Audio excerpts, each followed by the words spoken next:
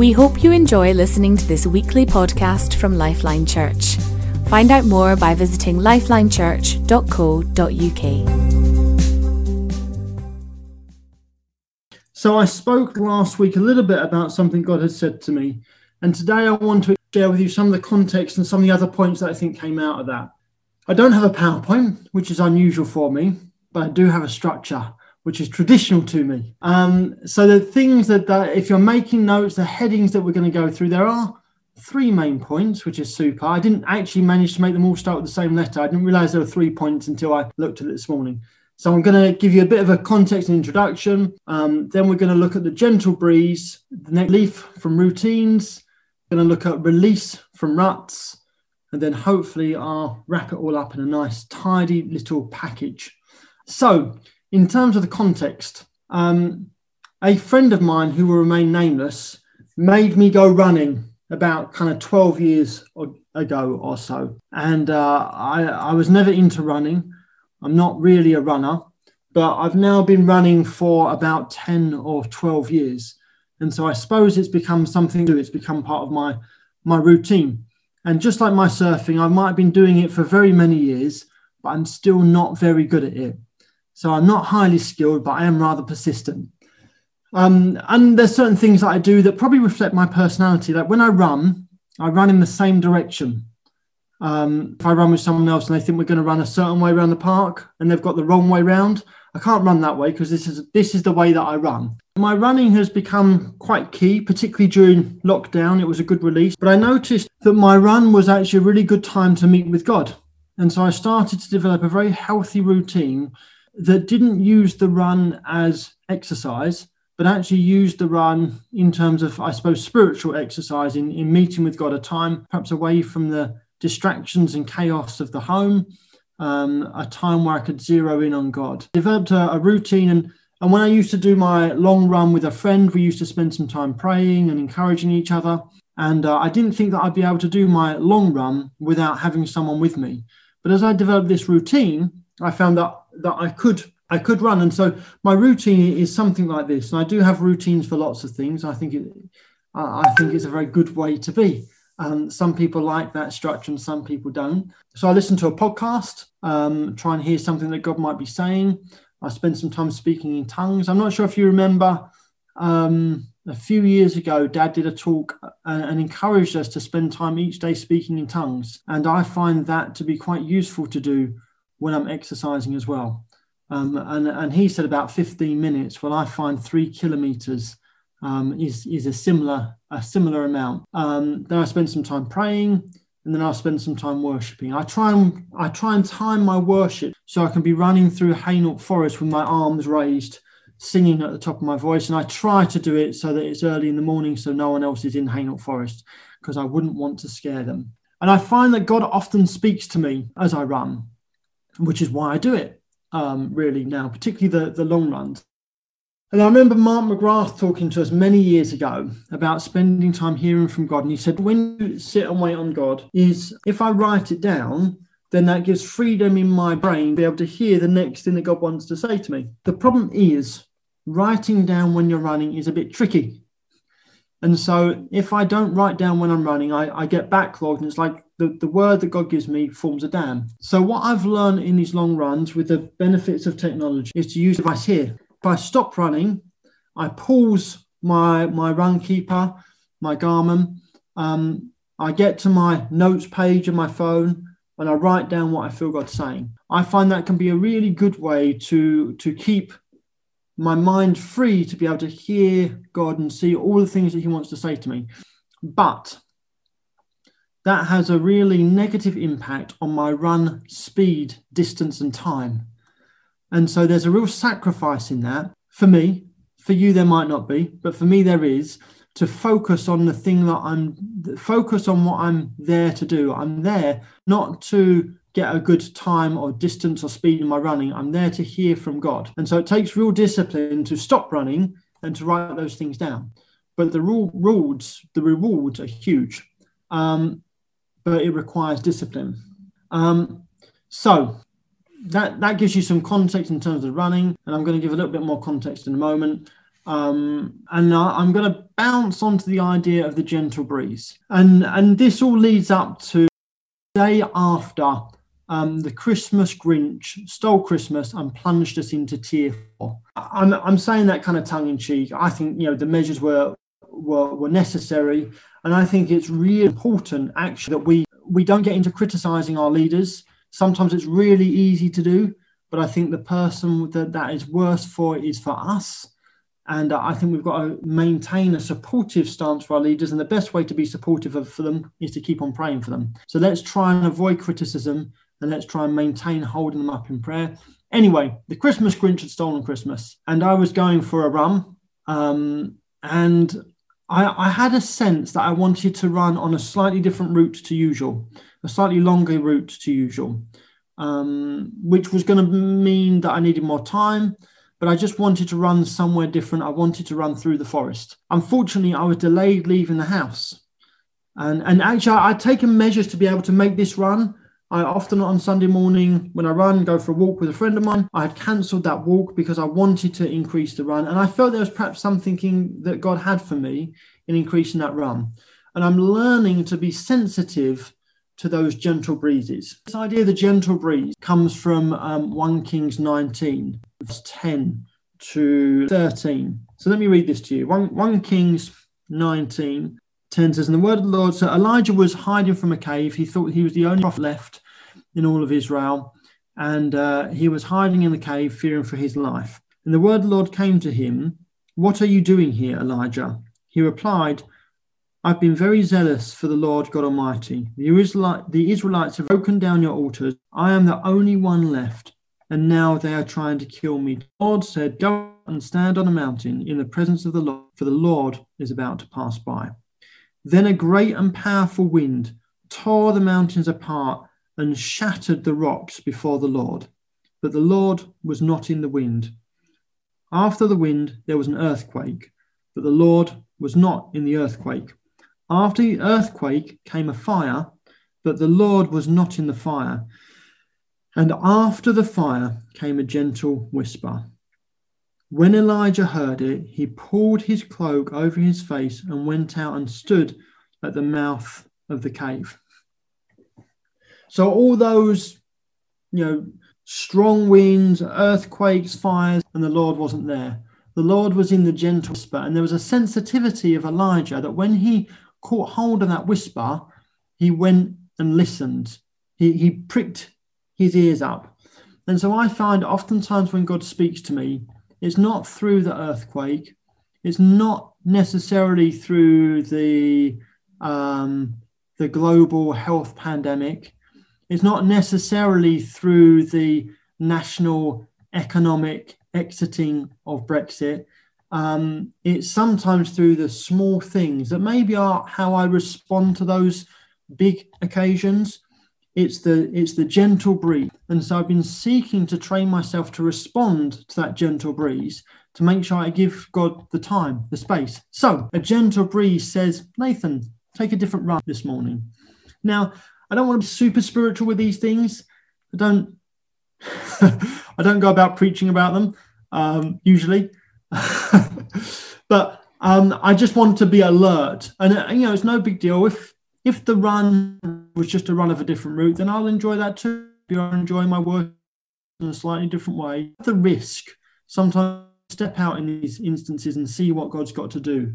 However, on this occasion, I heard the gentle nudge of God, but I ran out of time to do my usual run. And then my son said to me, "Oh, Dad, can I go for a run with you?" And so I thought, okay, well, I've not got time to do the long run. I'll do a shorter run than usual. Then I'll come back and I'll run with Caleb. And so I had a sense that perhaps God wanted something different for me on this particular run. So as I left home and started to set up my podcast on my phone to listen to whoever I was going to listen to on that run, time was ticking. I'd said to Caleb I would be back at 9:45, be ready by the door. So I had a particular schedule, and I like routine, and I like to have a target. So I knew what distance I needed to do and how long that would take. And I couldn't get the podcast running. And I thought, God, perhaps God's got something else for me than listening to the podcast. But actually, then the podcast started to play. So I was like, okay, it's all right. I'll just crack on as per usual, as per my routine. And 10 minutes into the run, my podcast was going in my ears, and I felt that I shouldn't be listening to the podcast. I felt that God wanted to speak to me, or I felt that God had something different for me. So I stopped the podcast, scratched my head and thought, well, now what? I've got a certain routine, and now I'm off the routine. What is it I'm going to do? So I'm still running along. And I just thought, I prefer a couple of my friends that God's been putting on my heart. So as I started to pray for these friends, suddenly God spoke to me. The second chance was don't listen to the podcast. The third time was in the middle of my podcast to interrupt it. So I interrupted it. I started praying for my friends, started to pray in tongues. And God said to me, I will change the order of things. And that's essentially the message that I wanted to bring to you, that God is saying, I will change the order of things. And the context of that, as I said, was 8 hours after the Christmas Grinch had stolen Christmas and plunged us into tier 4. 2 hours before, as a church, we're having to change the way that we did the Sunday morning meeting again. Instead of broadcasting from Lifeline House, we're going to be back to Mark Baden's front room or wherever it is that he's standing. Who knows? He might be in the bathroom, wherever it is. And I could see that through the corona crisis, God is changing the order of things.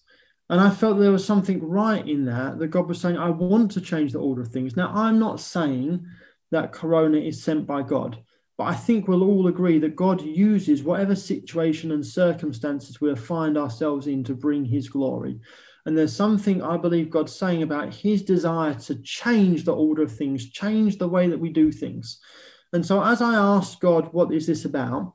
He spoke to me about 2 different areas, ruts and routines. And so I felt God was saying that he wants to bring relief to us from our routines, just like he had evidenced with me in that morning, changing my running routine to bring a relief to it and to be able to break into it. Now, I said I think routines are good. I think habits can be very healthy. And actually, I think it's a way that God's designed our brains, that we form neural pathways, takes less mental energy to do the things that we always do. So when you learn to drive, and it takes all your concentration. And when I would come out of a driving lesson, my back would be soaking wet from sweat because I've been focusing all my attention on driving. But once you've learned to drive, how you actually drive is second nature, and you can do all manner of things. You can talk to people in the car, you can listen to music, a podcast, you can think about something other than who's going to crash into you, or how you avoid some crazy pedestrians. You can do all manner of things at the same time. That's because driving becomes a habit. These things become a habit and they get into our routine and they become really easy for us to do. It saves energy. So I don't think routines are wrong, but I think we always want to be dependent upon God rather than the routine. And I think that's what God was saying to me on this Sunday morning, was about not becoming dependent on routines, not becoming dependent that on Sunday morning we all meet together at Mayfield High School, or on a Sunday morning we broadcast from Castle Point, or on a Tuesday night we get together with 6 friends and sit in our garden. And we've adapted each time Corona has stepped up to the next tier and we found another way to express church. But we can easily fall into routines with how we do things. And God's saying that he doesn't want us to fall into routines, that he's a jealous God and he wants us to be dependent upon him, not dependent on our routines. And so I feel that's the key point. And I think if we are people that like routines, if you're like me, I would encourage you to offer those routines to God, to hold them open-handed and say to God, is this something I should give to you? I'm not necessarily saying you should spend 20 minutes a day doing it, but just be open to those particular routines and open for God to invade, because I think that's where he can bring something quite special to us. The other expression that I felt was that God was saying he would change the order of things. He's a jealous God. He wants us to worship him, not our routines, and he wants to bring us relief from our routines. I also felt him saying he wants to bring us release from our ruts. Now, ruts and routines are somewhat similar, but we would tend to use routine as a positive word and ruts as a negative. hence the term I'm stuck in a rut. And sometimes when I cycle, I can get stuck in a rut. In fact, I remember a particular time cycling with Michael, and we were mountain biking, and I had new pedals for my trainers. New pedals and trainers. They're called SPDs. So you clip your shoe into your pedal and then you're fixed. It means your foot doesn't slip. And I was riding along, and all of a sudden, we were going really slow. All of a sudden, I was on my side, and I thought, what went wrong? Why did this happen? Well, I got stuck in a rut, and because I wasn't used to the pedals, when my bike got unbalanced and I started to tip, I couldn't take my foot off the pedal because it was stuck to the pedal, so it ended up on my shoulder. I was stuck in a rut. There's some of the ruts that we might be stuck in, might be jobs that we don't like, that we can't find a way out of, might be a dysfunctional relationship, might be a cyclical behavior that we wouldn't attribute to being positive, not a routine, but something that we feel trapped in, might be an ongoing mental or physical health problem. And I felt God was saying that he wants to change the order of things, and he wants to bring us a release from those ruts that we might be in. And God is the God of changing the order of things, whether it's calming storms, turning water into wine, or stopping the sun so people can commence and be one. Our God is a God that will change the order of things. And I felt he was refreshed, his promise that he will make us the head and not the tail.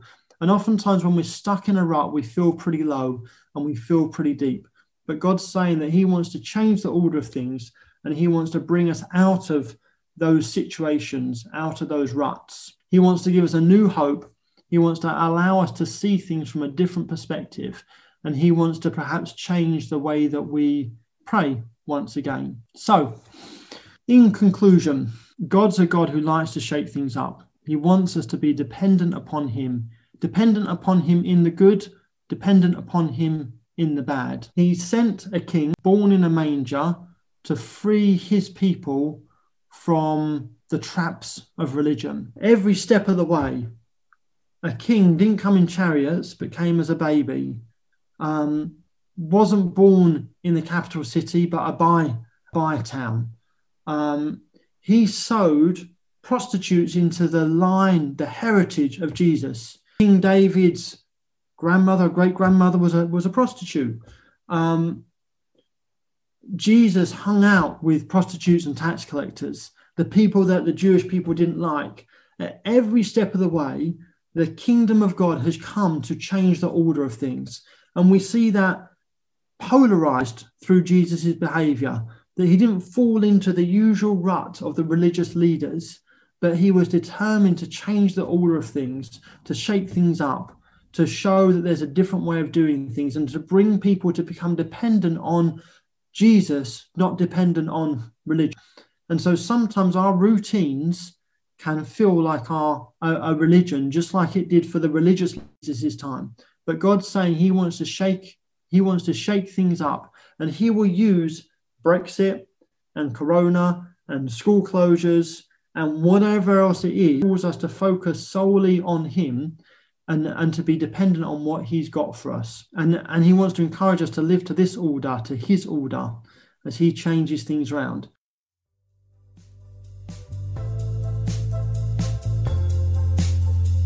Thank you for listening to this podcast by Lifeline Church. We hope this message has been an encouragement to you. We are a relational church with a passion to demonstrate God's love to one another and our surrounding community in real and practical ways. We believe that God has called us to have an impact on our families, our communities, and our nation. We'd love to connect further with you, so please do visit our website at lifelinechurch.co.uk, on Facebook, lifeline.church.uk, or Twitter @LifelineUK.